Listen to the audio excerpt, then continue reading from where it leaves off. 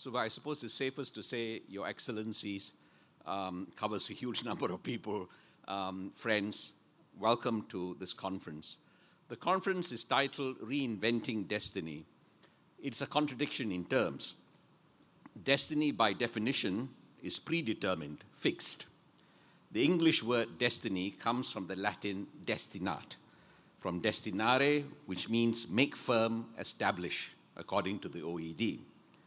How do you reinvent the determined, the unalterable? In Greek mythology, the fates were called moirai.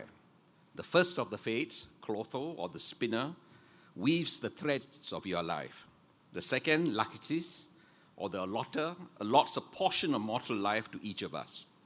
And the third of the fates, Anthropos, the unturnable or the unalterable, the most stubborn of the fates, presides over our death.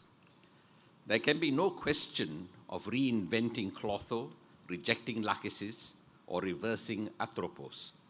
Destiny is destiny, whereas when we say geography is destiny. However, when I Googled quotes on destiny, I came across this from William Jennings Bryan. Destiny is not a matter of chance, it is a matter of choice. It is not a thing to be waited for, it is a thing to be achieved. An altogether American sentiment, you might say. But from Singapore's own history, you have, as Rajaratnam's famous assertion, being Singaporean is a matter not of ancestry, or if you like, destiny, but of choice and conviction. Or what Mr. Lee Kuan Yew told the New York Times once. First, to understand Singapore, you've got to start off with an improbable story. It should not exist. So there you have it. What we mean when we say Singapore reinvented destiny. Meaning it exists as an independent city-state when in actual fact it should not have existed. Its founding generation, especially the man whose centenary this conference marks, had not intentionally founded it. They stumbled into proclaiming Singapore's sovereignty. Our destiny, our fate, was to have been part of something else altogether, Malaysia. So we can say with considerable justice and some pride that independent Singapore was always, from the beginning, a matter of reinventing destiny, consciously choosing some other path, deliberately swerving from our allotted place in existence, defying death should not exist, in Mr. Lee's words. How do we reinvent our destiny after independence in August 1965? I can't do better than quote what Rajaratnam had to say in his oral history interview in 1981, looking back on the events of 17 years earlier. He says, once you got over the shock of separation, was where do we go from here? Because we ourselves had convinced ourselves that an independent Singapore is not viable. That was not a device just to have merger with Malaya. It was a genuine basic belief. So now we have to prove that what we believed in is not necessarily so. So after that, the major preoccupation was how to make it work. Then the interviewer asked him, today, 17 years later, how do you feel about separation? As you all know, Rajaratnam signed the separation agreement very, very reluctantly. And he says, well, first, no political analysis is eternal truth. For years and years, we believed that an independent Singapore cannot work. 17 years later, it works better than if we had been in Malaysia, if you look back.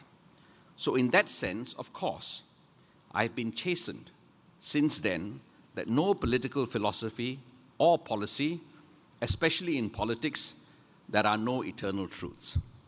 It's facts as you make them. You can make any facts that you want, provided you got the will and the determination. I don't need to rehearse here what were those new facts that we made. Briefly, we had initially believed our hinterland was Malaysia. After 1965, we decided to make the world our hinterland. Easier said than done, but we managed to make this remarkable shift. It is far too early to say, of course, but it is possible that as a result of this shift, our invention of these new facts, Singapore may well come to be regarded as the most successful city-state in history. Indeed, we are the only city-state in existence today. But lest our heads swell too much, we need to remember that the last 58 years of our existence as an independent city-state coincided with a relatively benign period in world history. We weren't to know this 58 years ago when the Cold War was very much warm. China was in the throes of the Cultural Revolution, the Vietnam War was still raging, and Sukarno's Indonesia was still in confrontation with Malaysia and Singapore. But gradually, from the late 1960s onwards, barriers to trade fell, the world moved from GATT to the WTO framework, there was a freer flow of capital and talent, what was to become known as globalization took off, and the world was flat, as the New York Times columnist Tom Friedman proclaimed once.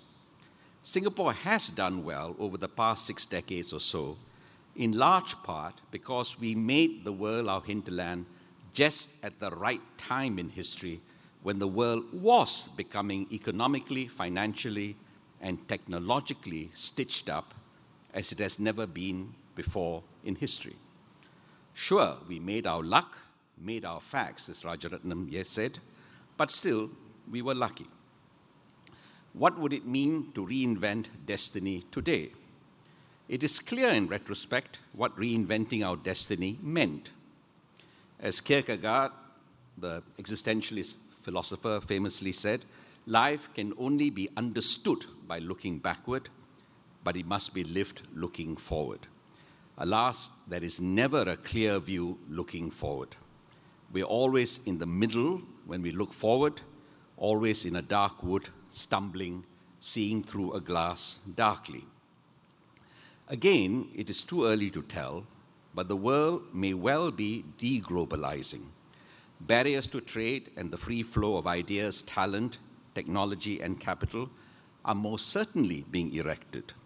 Supply chains are being truncated, and Singapore is being increasingly put in a tough spot, asked to show it isn't taking sides in the tussle between the United States and China, or worse still, asked to prove over and over again we aren't taking sides. And it will probably get worse.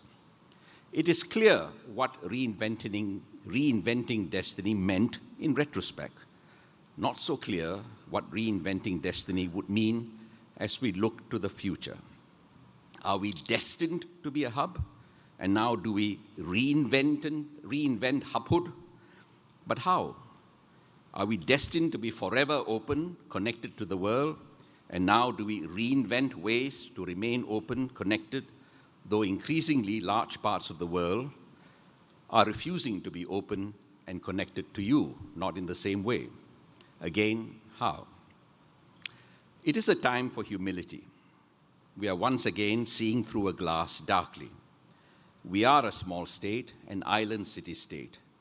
But I don't think that imperative that Rajaratnam defined in 1981 doesn't continue to define us. It's facts as you make them. You can make any facts that you want. So our distinguished foreign guests here, if I may speak on behalf of the organizers, this is why we chose this title, Reinventing Destiny, for this conference on the occasion of the 100th anniversary of the birth of Mr. Lee Kuan Yew. It is not to celebrate the past. It is in recognition of our fate.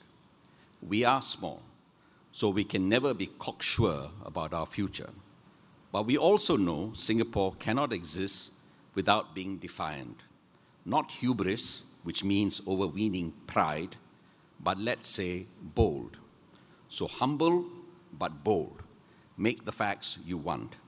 I hope you can help us see through the glass darkly. Thank you very much.